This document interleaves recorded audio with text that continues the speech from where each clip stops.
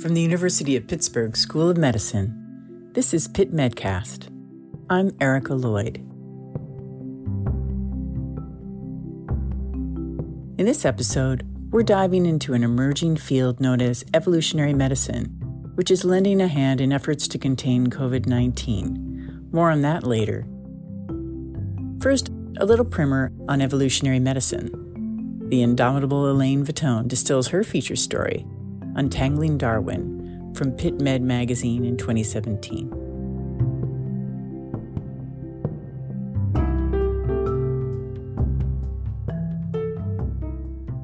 In a laboratory overlooking the Monongahela River, the University of Pittsburgh's Vaughn Cooper and his team are coaxing bacteria to do in captivity what they've always done so artfully in the wild, as have humans and every other life form. We evolve. It's a never-ending story. This environment selects for this trait, that for another trait, and so on, in a highly complex network of falling dominoes. Evolutionary biologists, like Cooper, have been working to retrace this network, the life story of life itself, for the past 150 years. Cooper's experiment is a little different from his progenitors, though. Instead of hypothesizing about evolution after the fact, his team is watching it happen. He figured out how to catch it in the act a little over a decade ago, and it's actually ridiculously simple, he says. The experiment goes like this. Stick some bacteria in a test tube with a plastic bead. Give the cells some nutrients to nosh on and a nice warm spot in an incubator, and leave them be for 24 hours. Overnight, these tiny pioneers make a happy home of their 7-millimeter wide world, just as they would on, say, a hospital handrail or a catheter, or the lung of a patient in the ICU. Then, the bacteria asexually beget a whole mess of babies, many wee teams of clones and mutants amassing in a motley crew. Of course, which ones among them survive to make their own broods is up to chance, or at least in part. And as chance would have it for this particular bacterial family, the lab introduces a do-or-die ultimatum. Each day, the researchers replace the nutrients, add a second bead, and then let the test tube simmer for 24 hours. Then they swap out the older bead for a brand new one. The old bead's breeds are dead as far as the experiment is concerned. Here's Cooper from his busy lab, which is a little noisy. We take the bead and move it to the new test tube. And if they're not on there, they don't make it. Okay. And then we take the opposite bead the next day. And if they're not on there, they don't make it.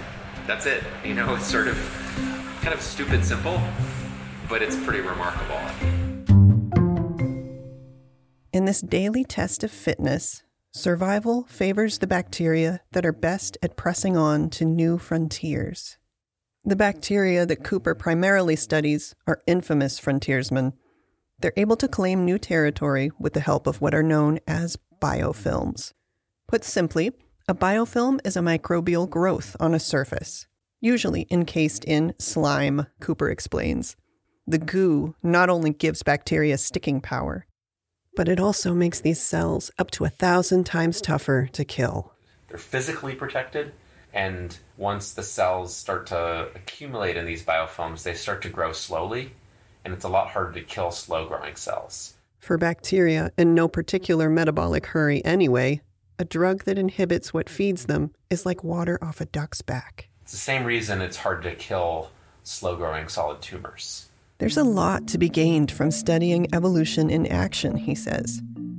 To his amazement, Cooper has seen patterns appear in evolution, leading him to believe what was once unthinkable, that we may be able to predict evolution, at least in certain contexts.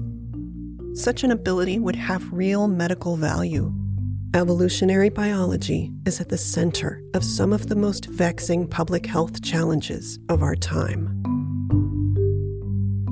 In cancer, tissue gives rise to mutations, naturally, inevitably, and continuously, until one day spurred by some challenge or selective pressure, certain cells escape the normal checks and balances of our biology. In antibiotic resistance, bacteria face evolution in a hospital patient's body, a cruel selective pressure cooker of drug after murderous drug in an immune response at the boiling point. So the bacteria fight fire with fire, armies of mutants redoubling and reemerging, emboldened. If just one cell out of 1 million survives, it's a chance to carry on.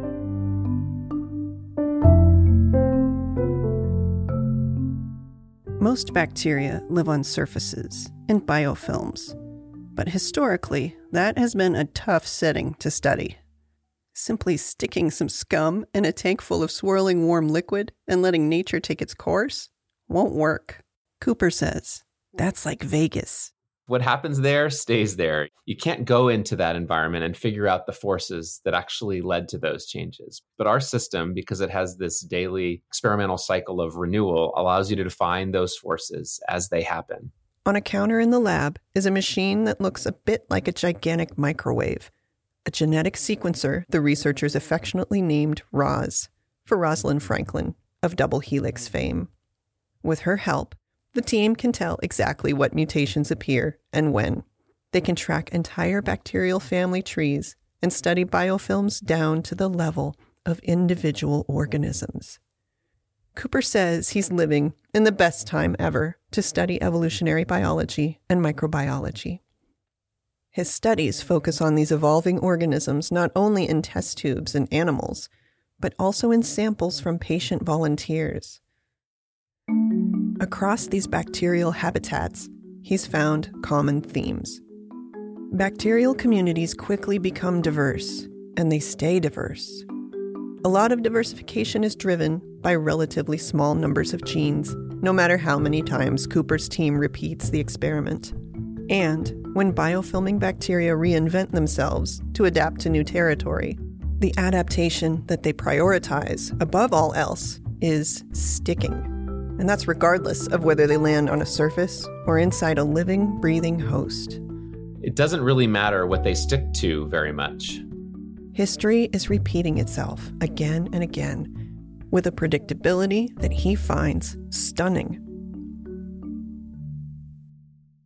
Gavin Sherlock, a Stanford geneticist who studies evolution in yeast, notes that evolution is largely driven by randomness. Thus, we can never predict its future with perfect clarity.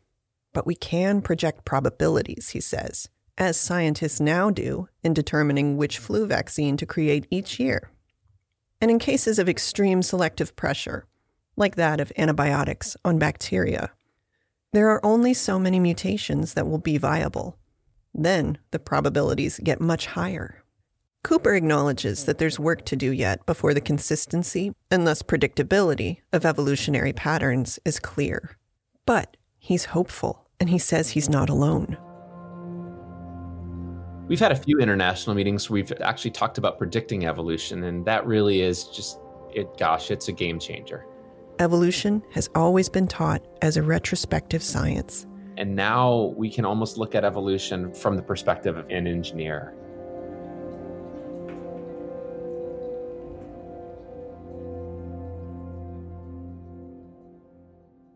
Selection doesn't optimize. It just sort of acts on the lowest hanging fruit. As long as you make it long enough to reach reproductive age, that's really all evolution cares about. The same goes for bacteria. And in the environment of a hospitalized patient, it's evolution on steroids.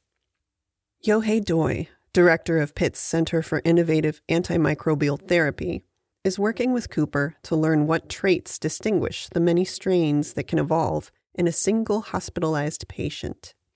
And they are finding that as bacteria bend over backwards to cope, new vulnerabilities do indeed bubble up. Doi is hoping to eventually capitalize on these shortcomings in the clinic. Say, for example, mutant A warps its structure so antibiotics can't bind to it. Are there weaknesses in the walls? Say mutant B produces an enzyme that eats up the antibiotic du jour like acid. Can that enzyme be blocked? In some cases, the solution may be much simpler. Sometimes, the bacteria mutate to survive an antibiotic, but then when the coast is clear, they mutate back, which means that antibiotic can be used again. In this big data era, getting data is the easy part. Cooper and other evolutionary medicine experts can help distill things down to a short list of directions to take. For instance, his lab helped pinpoint the mutations that enabled a certain bacteria to gain resistance to a class of go-to antibiotics. The hope is that eventually, at least in some cases, we will know at the onset which kinds of antibiotics are worth prescribing to a patient and which ones are a dead end. In another collaboration with Jennifer Baumberger on the microbiology and molecular genetics faculty at Pitt, Cooper's lab is studying the evolution of pathogens in the airways of people with cystic fibrosis. It's long been known that once these patients catch certain viruses, chronic biofilming bacteria infection tends to follow. By studying cultured cells from the airways of these patients, Baumberger may have uncovered the reason why. Respiratory syncytial virus appears to cause these epithelial cells to jettison their stores of iron, which the bacteria gladly eat up, because iron is biofilm fuel.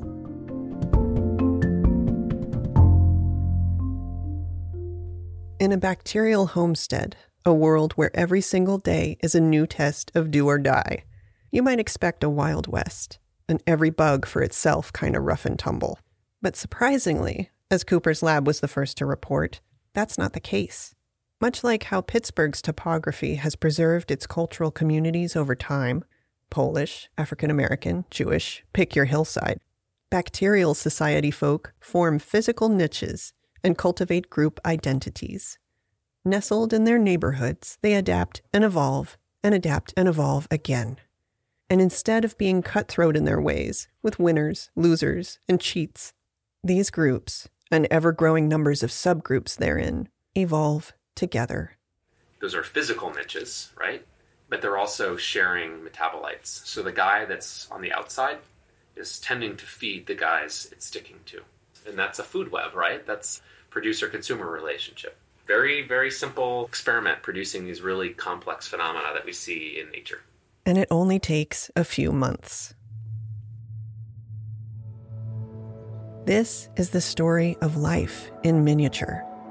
A single cell evolving into what Darwin famously called the tangled bank of complex, varied, and interdependent species.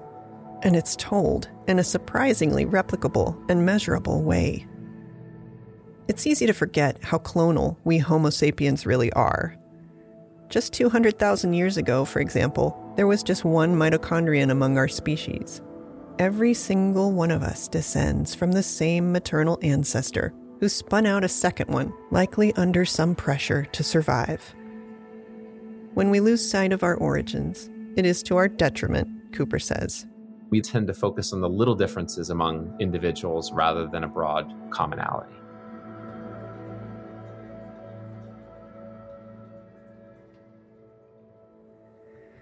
Say an elementary school has an outbreak of COVID-19 with 3 confirmed cases in 1 week.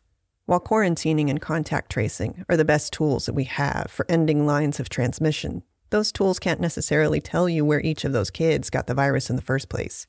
But evolutionary medicine can. Cooper and his team can take positive COVID-19 test swabs and sequence the entire genome of each virus found therein, all 29,000 nucleotides of it. And, using techniques they developed, they can turn it all around in 72 hours or less. Viruses propagate by copying themselves, a less than perfect process. In SARS-CoV-2, there's a new mistake or mutation in a given viral lineage about once every 2 weeks. Because of this, the genomes of the viruses found in cases around the globe have enormous variety, thousands of distinct flavors. When the team sequences a virus, they can compare it with every other sequence ever decoded on the planet. Take our hypothetical elementary school. If the 3 virus genomes are identical, then that's likely a spreading event. And that might be support for closure, to deep clean, test folks, and hunt for the source within. If the genomes are different, though, that's more in line with random infections coming from elsewhere in the community. Then you could just isolate those families, and you could probably keep the facility open.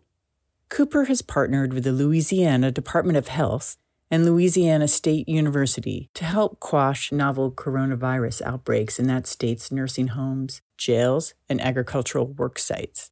And here in Pittsburgh, he's been using these sequencing techniques for years to sleuth out bacterial pathogens within UPMC hospitals in real time.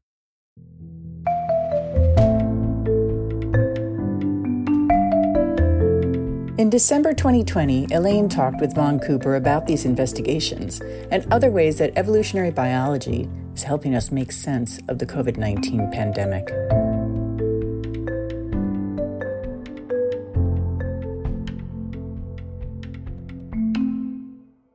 So welcome, and thanks for joining me, Dr. Cooper. Thank you, Elaine. So when we last spoke a few years ago, we talked about bacterial biofilms and a bit about cancer, but we didn't talk much about viruses. So I'm wondering, how did this work on the novel coronavirus begin for you? I've been interested in studying the evolution of infectious disease since I was an undergraduate. And so I feel like I've done 25 years of training for this instant. The logic that we could use that arising mutational variation to study how the virus itself evolves hit us in the face, and we got right to work. We, like many people around the world, began to look at all of the virus sequences that were being deposited by a variety of really forward-thinking institutions, sequencing the entire almost 30,000 nucleotide genome of the virus, and doing that for lots of viruses and asking if there are any differences. We know that it's originally of bat origin, and then there remain questions of whether there was some intermediate host, like a pangolin or something like that. Bats are amazing in that they unfortunately harbor a large number of viruses, but their immune systems have also co-evolved to tolerate those viruses. So because the bat has so many defenses, the virus gets really good at coming up with offenses. Right. It's really problematic that it came from bats. It's had a lot of practice, basically. Exactly. So there's this process of sort of tit-for-tat coevolution that happens between hosts and parasites like viruses. Often, when the pathogen or virus switches hosts, it's usually maladapted, but occasionally that maladaptation means that it's actually quite good at causing disease in the new host. More often than not, it doesn't succeed at all. But in the cases that it does cause disease, sometimes it can cause relatively severe disease because the host has not had any time to evolve its own defenses against that virus. To what extent do you see SARS-CoV-2 evolution as predictable? Oh boy.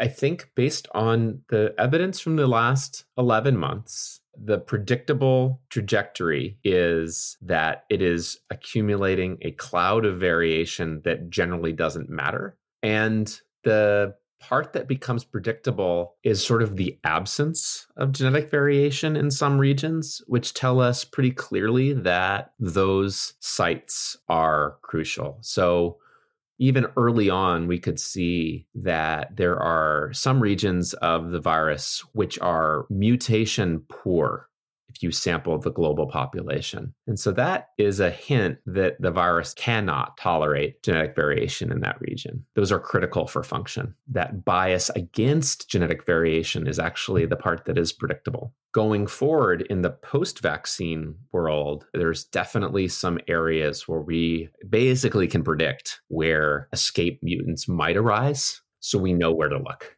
By escape mutants, Cooper means mutants that a vaccine won't be able to fight off. Our forecasting has already gotten quite a bit better. Can you assign that any sort of rough number? Yeah, so we'll say a few dozen mutations at most in critical regions are ones that we're going to be looking for because they're going to be potentially contributing to escape. Those are the same sorts of dynamics that we have already been looking for, obviously to a much lesser extent, in the coronaviruses that have been circulating among us for a long time, the sort of common cold causing coronaviruses, they too evolve year upon year. And they also evolve ways to escape pre-existing immunity. So that's partly why you can get those cold viruses more than once, because you might not be seeing the same one the next time around. Mm-hmm.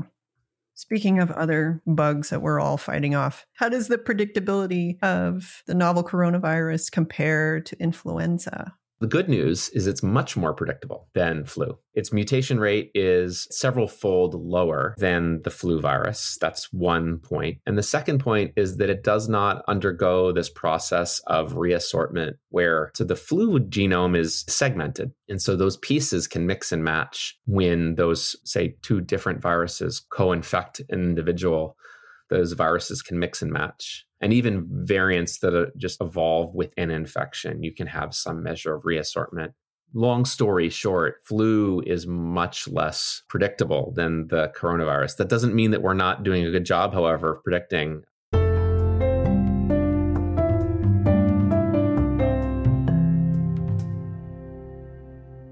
The novel coronavirus, it's still all one virus. We would say that there's still only one strain, yeah.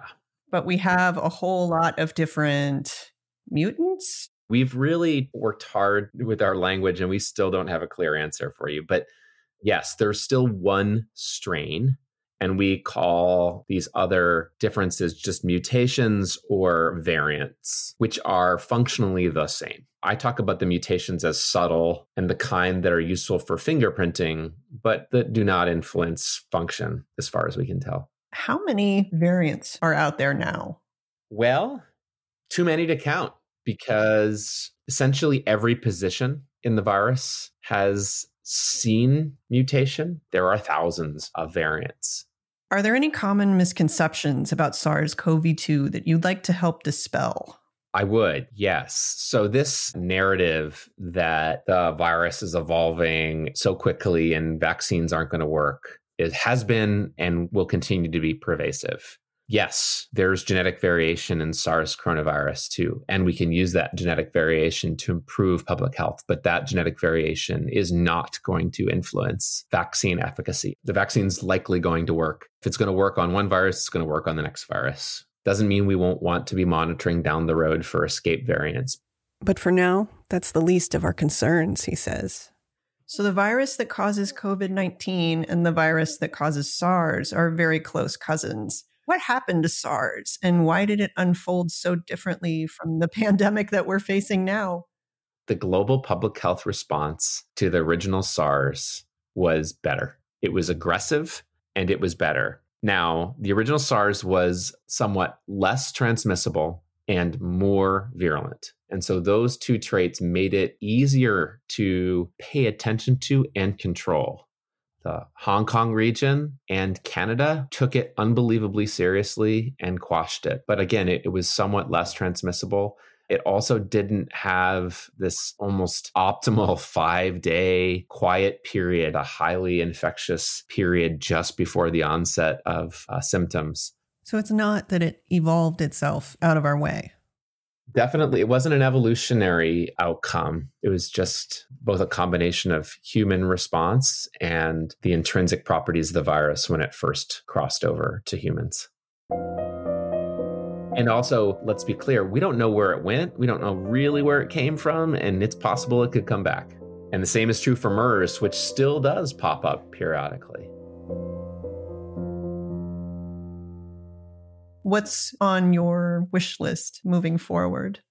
Most of us in the US were saddened by the failure to be called on when we were all ready. I think we all anticipated a Manhattan Project scale kind of integrative effort that coordinated the resources that we all had.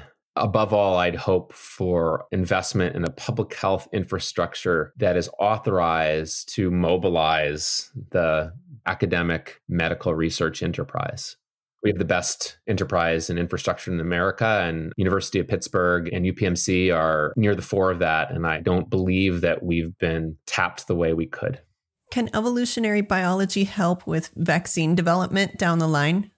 Exactly. An important application of this whole genome sequencing to allow us to study kind of high resolution evolution and action of the novel coronavirus and other viruses is to monitor for variants that suddenly become more prevalent following the rollout of a vaccine. Likewise, you can also do studies during vaccine development to ask a bunch of what if questions.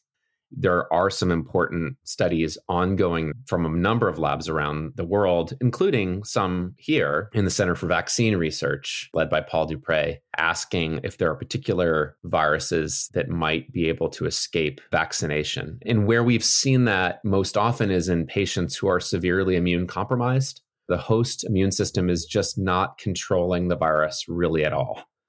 And that allows the viral population room to explore genetically.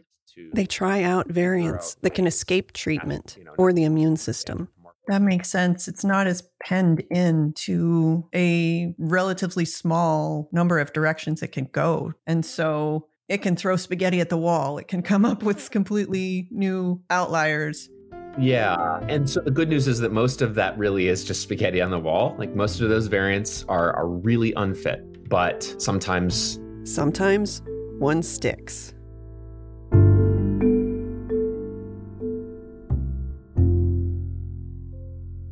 Another question the team tackled was, as the virus evolves, will it adapt in ways that promote transmission? As we headed into the holidays in late December 2020, a mutant made headlines. Scientists have since estimated that B117, as this variant is called, is about 55% more transmissible. So I called Cooper again. So, evolving situation. Tell me about this variant that's spreading around the UK. It's clear from the sequencing data, which is to say all whole genome sequencing data that's been done by research groups in the UK, that this lineage arose and began to spread more quickly than any of the other lineages, probably back in September. It wasn't recognized as a spreading lineage back then, but now with time and data, it's clear that it's kind of invading the population of viruses that are causing active infections in the United Kingdom. What makes it different from other lineages? Well, it's got a 2 amino acid deletion in the spike protein.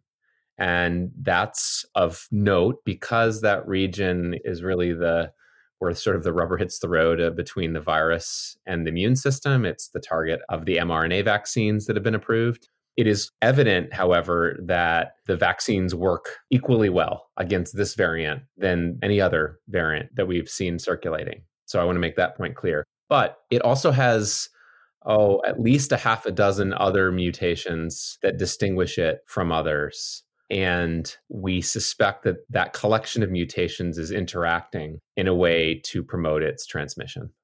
I read that it has a lot of mutations, more mutations than we would expect. That's right. Yeah, it's curious. It sort of became evident to us as almost a fully formed, distinct lineage, indicating that it had evolved, a collection of differences, perhaps in one or very few patients, and then began to transmit. Normally, mutations accumulate much more slowly. This one sort of evolved hidden, either in one person or in a small number of people over a period of time, and then emerged quite distinct from others. So, best guess, it might have been in an immunocompromised person or people. I think that's a really safe guess. We don't know that, but many experts have hypothesized that. And that gives the virus a lot more opportunities to throw spaghetti at the wall, like we talked about. Exactly. Yeah. And there's been 2 really beautiful studies in the last month or 2 showing that this happens, that patients that are chronically infected. In fact, one of these studies, I believe the Dupré lab was involved in. That paper is in pre-press at this recording.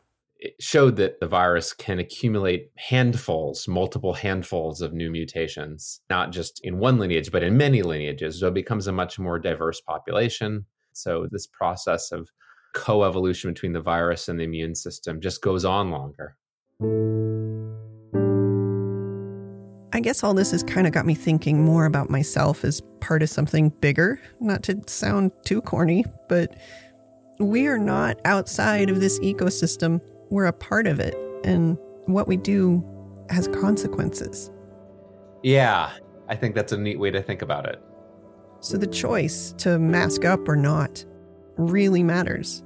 And not just to the next immunocompromised patient, although we should certainly be worried about that person. But we have a role in determining what happens to an extent. We do. Yep.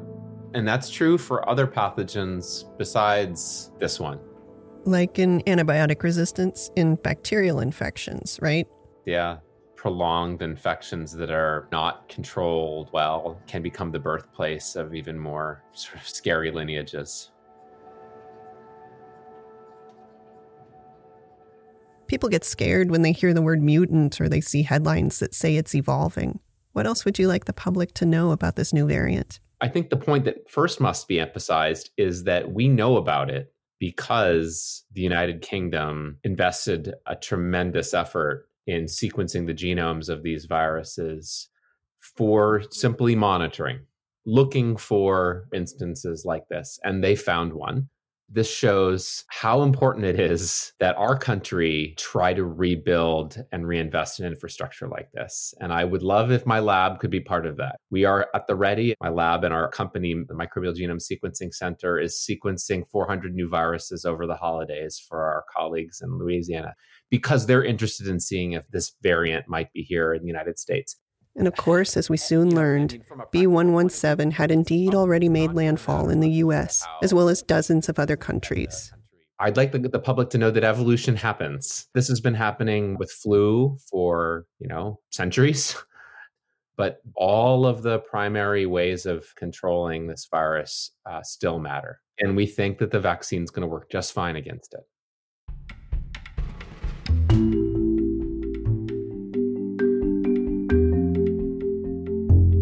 Thanks for listening. The print versions of these stories appear in PitMed magazine, which you can find on our website, pitmed.health.pit.edu. That's Pit with 2 T's. This episode was written and produced by Elaine Vitone. Our music was by Blue Dot Sessions. PitMed magazine is published by the University of Pittsburgh Office of University Communications and Marketing and the School of Medicine.